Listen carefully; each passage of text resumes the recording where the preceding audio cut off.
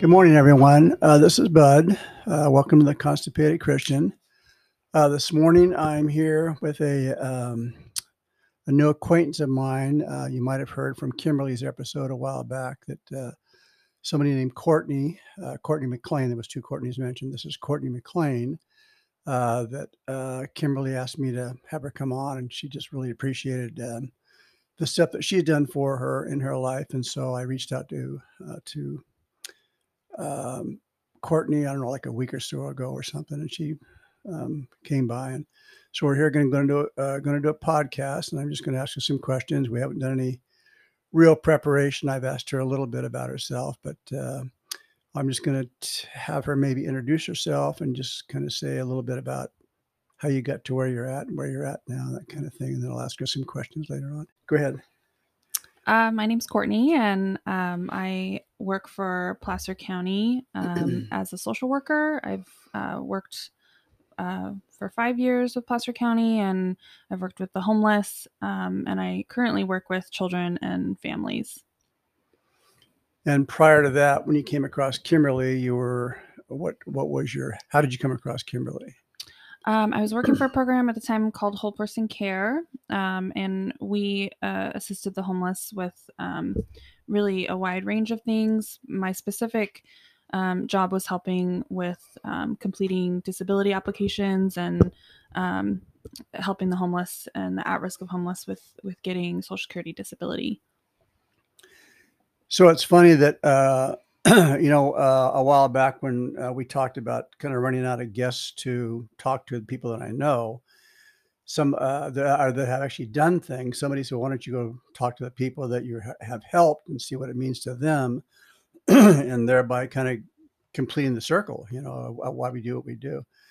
So it was interesting that Kimberly, I think, was my first or second one that and I am going to do more because I really do enjoy that because it does. I mean, saying all this stuff without having somebody say what it means to them is kind of not completing the sentence almost. So I am going to do more of them, but I just love the fact that when I reached out to her and she was talking, that she shared with me that that you and there's another Courtney that meant so much in her life, and the other programs that we do, the food pantry and the clothing thing and the gathering and the home start. I mean, she talked favorably about all those too. But I very seldom have heard people talk favorably about the people from the county. And I'm not making a dig on anybody or whatever, but I don't really, I don't think I've ever heard of anybody just say, how much they've helped him or whatever. So I was talking to Courtney early on our little pre-thing here about, although it is her job, she certainly has to have a propensity or something about her that makes her feel that she's kind of drawn to this kind of work or whatever, because we were just talking about the paperwork and stuff filling out for the disability people, and I wouldn't have any patience for that whatsoever, so I'd be the wrong guy. But so what did you do before that, or have you always been in this, or did you? Yeah, I went to a Christian undergraduate school. Okay. I went to Corbin College. It's now Corbin University in Oregon. And I initially was going to do journalism and then decided I didn't really like that. And people had always told me that I should be a counselor because I'm a good listener and I'm compassionate and things. So, I wasn't so sure at the time, at 19, but, I switched over and then fell in love with social work specifically. And I think it's just because of the nature of really getting to do such a wide range of things to help people just really interests me. But so I graduated, and then I've worked in social work ever since. I've worked with foster kids. I've worked with children and families in their home. I've worked with kids with developmental difficulties. And then I've also worked with the severely mentally ill adults with severe mental illness before I went to the county to do my work there. So, we've talked about that Hillary Clinton saying that it takes a village to raise. And I used to kind of laugh that off and think, oh, that's kind of, that's not me. But now that I've been doing this for so many years, it really does take a village and people like you to, or your organizations and on, in and outside the church. And I didn't realize you had gone to a Christian college. Mhm. I didn't ask her about that kind of stuff, but kind of sensed when I talked about it that she kind of had that heart to help. So I digress. What were they talking about? But the village thing, whatever. So when we first started out, we pretty much just did it with the people that were inside the church and just the resources that we had, or just ideas that we would come up with, but not really learning or not really knowing what was out there, whatever. And I think one of the first things I came across, do you know what PALS is? The PALS program? Mhm. Yeah. So do Yeah. you know what's her name out there at Roseville? I can't think of her name now, but the girl that runs, they had the boxing ring out there and the after school thing, and I know the it's program. behind. I don't think I know any of the Yeah, it's staff over behind the there. police station out there. I can't Mhm. think of her name right now. But anyway, just knowing her and having her invite us in and meeting the kids. She does like an after school thing where Mhm. it's right behind the police station. They have like a gymnasium set up and a basketball court and a boxing ring. And they have rooms where they kids come after school. They help them Mhm. with their homework and stuff. And then they have, if they have like an interest in becoming boxers and stuff, there's like a boxing thing. They've got a lot of trophies and all that kind of stuff. And then there's another after-school program right down by the Gathering Inn. I think it was called Excel. I don't know if you remember that Mm. or if you know that or I've not. heard of it. Yeah. Same thing where kids after school, primarily demographically challenged neighborhoods, these neighbors I'm talking about. But soon to realize that, whether they were in church or Christians or non, I didn't even know what their faith was or anything about them. But just that commonality about how they had a heart to help. And so soon learned that, gosh, I mean, I don't have to do it just inside the church. I can reach out to the whole community, this village concept or whatever.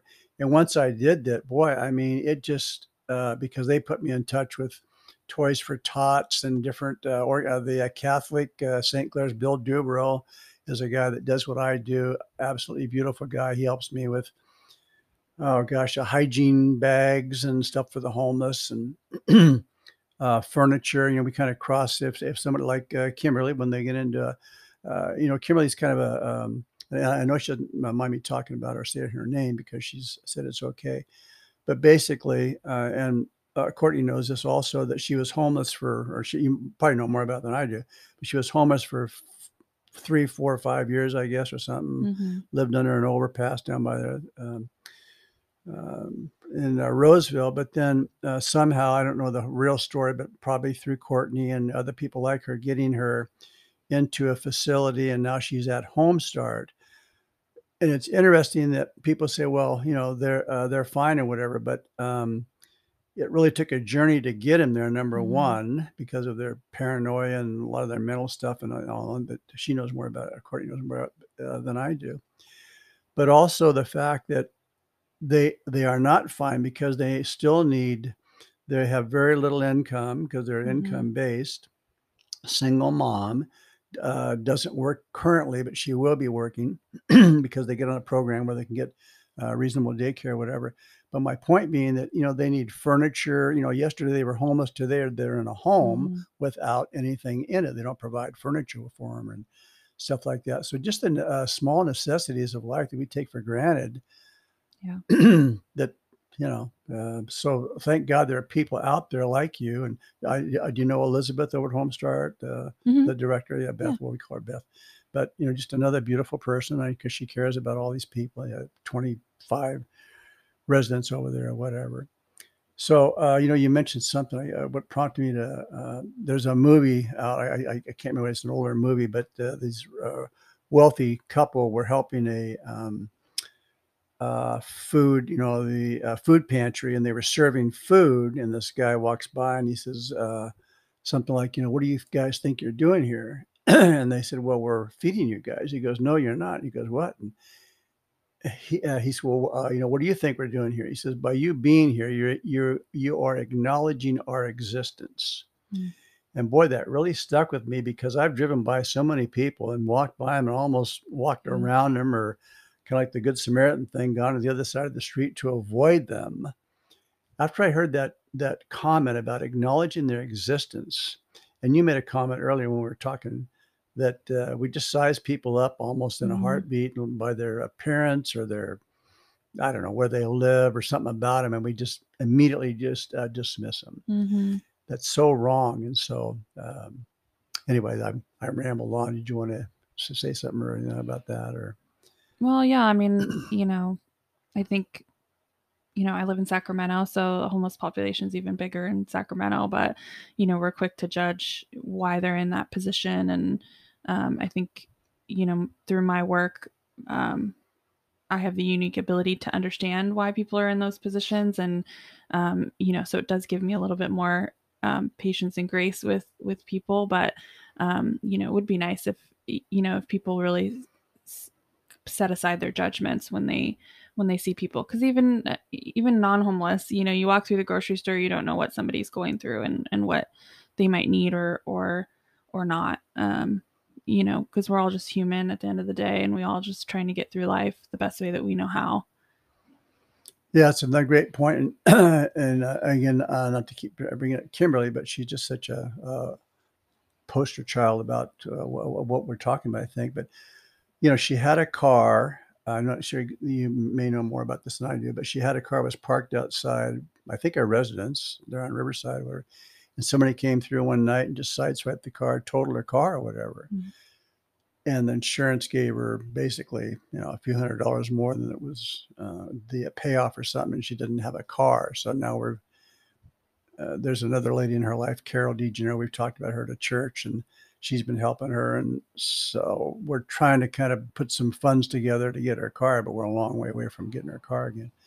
But just something as simple as that just Mm-hmm. snubs out, or she has no friends, or, oh, I shouldn't say she has no friends. I'm sure she has friends, but some people help her, but it's very limiting Mm-hmm. when you start thinking about her life compared to our life, that she's only able to do what she can do right outside her door, basically walk to the Mm-hmm. corner, walk to the food pantry, walk to the community store, or whatever, walk to church. But my point of all that is that her world has just shrunk down Mm-hmm. by not having the wherewithal to get out and about. And I talked about this before, but and she's not embarrassed by me saying this, that she had a bad accident and knocked out all of her teeth.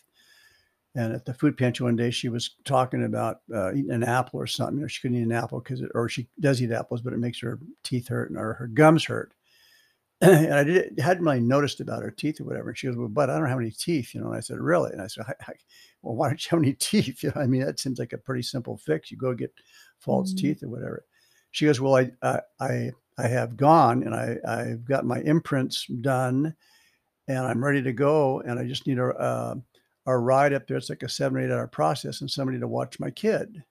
And I said, "Well, gosh, that's a simple. I mean, Mm-hmm. again, that's preventing her from getting her teeth, and for us, for me, especially with the people that I have around us, we've all kind of come around, and now she's had a glitch that she has to go through a different program or something, or do some paperwork or whatever. But just something as simple as that she Mm-hmm. was worried about what she would do with her kid and how she would get up there is Mm-hmm. preventing her from something as simple as that. So again, there's that village or that community that comes around people that we just got to be more available. Like you mentioned, I don't know if you used the word available, but available came to mind when you were talking, that we just need to be more available to everybody and not be so judgmental, instead of avoiding, thinking how we can help them, type Mm-hmm. thing. Yeah. So, what would you do, or what would you, because you deal with this a lot more than I do on a daily basis, and more intimately, I think. That's another thing, that when we're doing outreach, we don't really, most of the people that I deal with or that's involved in my life won't, I mean, they'll do what they can do and they don't mind doing one or two things. Mm-hmm. But then if it's, in certain people's case, like, well, I need to ride to the grocery store a couple times a week or once a Mm-hmm. week, or I need to go to the doctor or whatever. And they have certain people of us or in our circle that they'll call. So we're available, but sometimes it's hard to, put your daily thing aside and then reach out to them, and not because we're supposed to do this. Like, that's even the faith part about it. We're supposed to do this with a gladdened heart. Mm-hmm.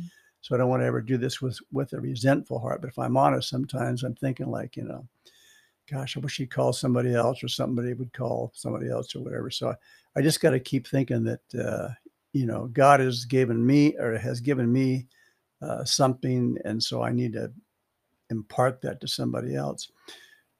So my question to you would be that if you could institute like a program or something what would you think that would benefit the population that we're talking about?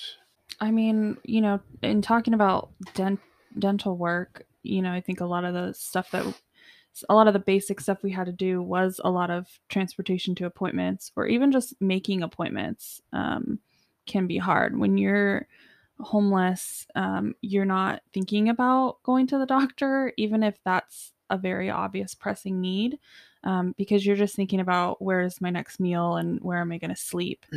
And so I feel like that is such a simple thing, but so impactful, because when you can access those desperate things that you need, like medication or, an appointment for something, in the long run, it can make a difference between, you know, just surviving for some people. So that's a big thing that, some days it would be like, well, I'm a social worker. Am I really just going to be driving people around to these things? But those are things that I think fall by the wayside a lot, because, when we see homeless, we think, oh, well, they're hungry. We need to feed them.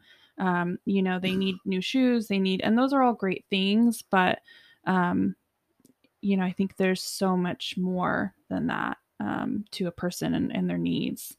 And so that's the first thing I think that comes to my mind. That is a great point, and I think you hit the exact thing that we need. I mean, if I was to come up with something, that would be the thing that I would say.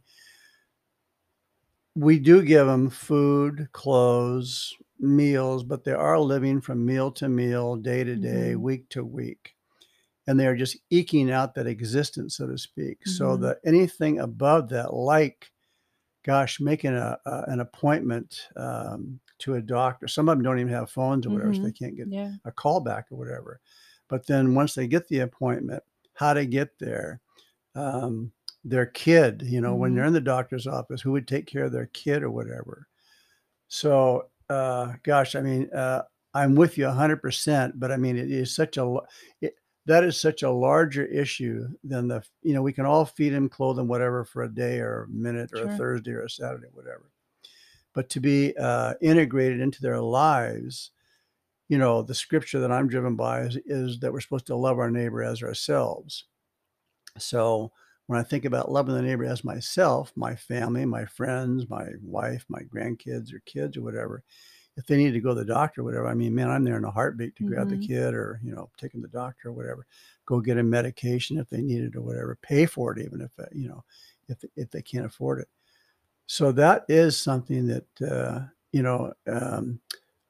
I haven't really thought about. There's a lady at our church. Her name is Lydia. She was the secretary for the pastor when he was there for years. But she had a heart like you're talking about, that we need, because they used to sleep outside of our church and in these little breezeways and stuff. And she says, "Gosh, we should be giving them blankets. We should be asking them, how did you get to our church? Can we take you back to have Mm-hmm. a carpool, have people that we could call to be available to take them to doctors," and on and on.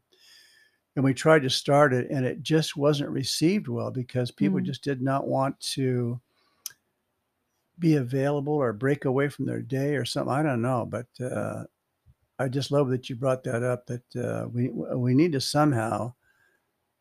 I don't know. There's so many people that, to me, when I look at some of these people, and I've talked to them, and I think, gosh, they would be a totally different person if they just had the wherewithal to go to the doctor Mm-hmm. or get teeth, or be able to take a shower someplace, or to groom themselves, or, like you said, fill Mm-hmm. out applications, or have a place where, as you're talking about this, I'm thinking like, like a room, I guess, or someplace where they could come to get Mm-hmm. resume help going, and the next room would be grooming or barbers or hair Mhm. people or whatever you call them, people to dress, dress them for the appointment. Maybe go to the interview with them Mhm. as a person, as like a not a recommendation, but a like a person that would say, "Gosh, I know a lot about this person. He's a beautiful person, or she's a beautiful person." Just has not had a lot of breaks in life, and I'm here just to hopefully, uh, Mhm. maybe if we just came alongside them at an interview or something like that got them to that point, that would make other people say, "Well, gosh, you've invested in them, then maybe I Mhm. should take some time to invest in them." So that's a great point that you brought up. Yeah. And I think, and I think some of this reason why people don't always like county social workers is because we do have a lot of limits with what we can do. And I think that's sort of the beauty of like the community maybe helping is that while maybe I have a time limit with how much I can work with you, or I have, a funds limit, or even, some programs they can't take people places, or, there's different limits to every program. And um, and so that's sometimes a big barrier, because there are programs that will help you build resumes and get jobs, but there's time limits to those programs. And um there's just What do you mean by time limits? there's only so long that they you can be in those kind of programs. Oh, I see. So Okay. if If you don't get you a job in a month or something, you're out. Or well, it's a lot longer than that, well, I but mean, um there's limits to things, yeah. because there are so many people to help. We can't help everybody, and so we have to balance, how we distribute our resources, and so definitely when I see a community member, a church member who wants to really help somebody, I want to grasp onto that, because that could last, and those are the things that we want to watch out for. Gosh, I'm glad we mentioned that then, because, like I say, we were limited to what we could do. But now that I know there's somebody like you and I'm sure there are other people too, but uh, it would take somebody like you that could put somebody in our paths to continue on what you're doing with them or whatever. So I mean, I'm my wheels are turning about. Maybe we could do something on a peripheral. After not an after hours thing, but after the thing is done, to keep them going, because I would think Hmm. that, or as you're talking, I'm thinking like we're only going to help somebody for so long, and then we're going to cut them off. I mean, and I'm not saying that's you, but that's kind of the reality of it, that we can only help them for so long, and then we have to let them go, type thing. Yeah. And some people don't want it. Don't get me wrong. We've tried to help. I can think of, gosh, 4 or 5, maybe 6, 7 people that they just don't want it. Yeah. They won't do it. I mean, we've offered to do anything and everything, and they just paranoia. Hmm. Panic attacks, and they don't like being inside. They've told us all kinds of stuff, Hmm. so I'm gonna have to respect that or whatever. But gosh, it just seems like, and I've talked about this before. Of course, it's a pie in the sky type thing or a vision, but with just the homeless in general, all the stuff I mean, we've all seen it now. It's just nationwide, worldwide, especially in our country. I mean, people want the garbage cleaned up. They want all the stuff off the streets. They don't. It's Hmm. unhealthy. It's unsanitary. So okay, so we got that, but they're still going to be there. I mean, Hmm. that's you can't just say we got to get them off. I mean, what would you just shovel them off, and where do you put them, whatever.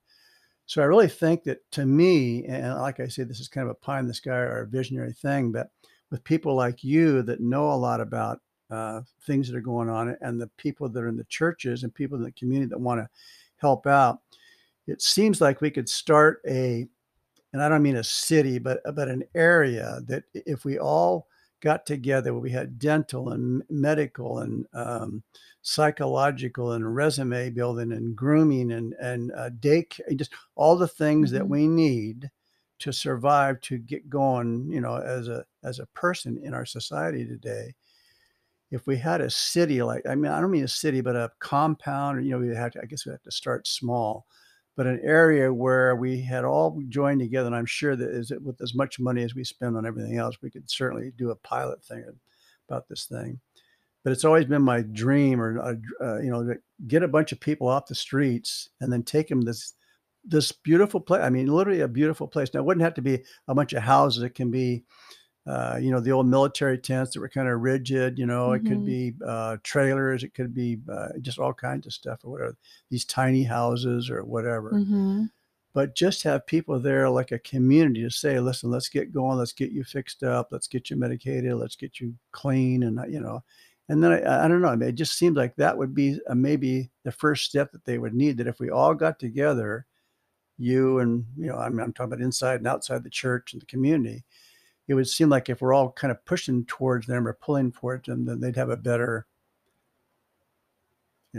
outcome possibly. I don't know whether all that would work or not, but what's your thought on something like that? Do you think that would work or? Yeah, I mean, I know the Gathering Inn is trying to get a new location, Yes, so that they can do you're some right. tiny houses Yeah. and have a transitional sort of living on their compound. So yeah, I think that's all necessary, and um, anything really helps. And that's a good, the Gathering Inn is a good example. They even had, I don't know if they still do or not, but at one time they had like a dental place set up there. It was Mm-hmm. on premises on the old dentist chair.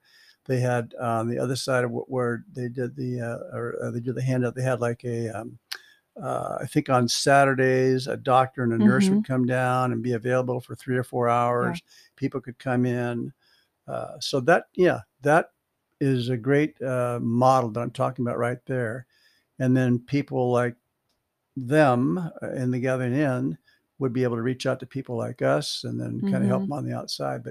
But then we go back to this living thing. I know that, and that's a great thing. They put them in churches every night and then bring them back. But if we had just kind of a little bigger Gathering Inn type, and probably what you're Mm-hmm. talking about, that's probably what it is. Maybe it's already existing. Don't reinvent the wheel, but maybe support that effort to be a part of that. I think would be something that we haven't tried, Yeah. and I think that would be something. Investing just a little bit more. We kind of say, "Gosh, we've given them food and on and on. What else do they want?" Well, a, Mm-hmm. a place out of the wind and the rain would be nice. You know, Right. some medical dental type stuff. Some medication. So. Hey everyone, I just finished a podcast a couple hours ago with a girl named Courtney McLean. And then I texted Kimberly and said, hey, by the way, I finally got that podcast with Courtney, and you're right, she's a beautiful person, and on and on. And she texted me back after the podcast was over, not knowing what we were doing today. And I just wanted to read her response in her text for me telling her that I had Courtney come on. So anyway, Kimberly responded by saying, "Right on." And I said, "What a great person she was." And her response was, "Right on. I agree. She's awesome. She's really a good person. And when I was out there and living at the hotel is when she got a hold of me. I had just gotten off the streets from being homeless, and she sat me down and looked at me. And she goes, 'You keep telling me you don't know what to do, but I do know what's best for you. You've said things like, I just have to put it in God's hands. So I decided to do just that. And through him, I put my life in Courtney's hands. And I've been so thankful that I did. So I'm actually crying right now as I am texting this because I remember how she helped me and how much it meant to me, and how she held my hands, and how she told me that she would do what was best for me. And due to her, today, my son Christian and I are where we are.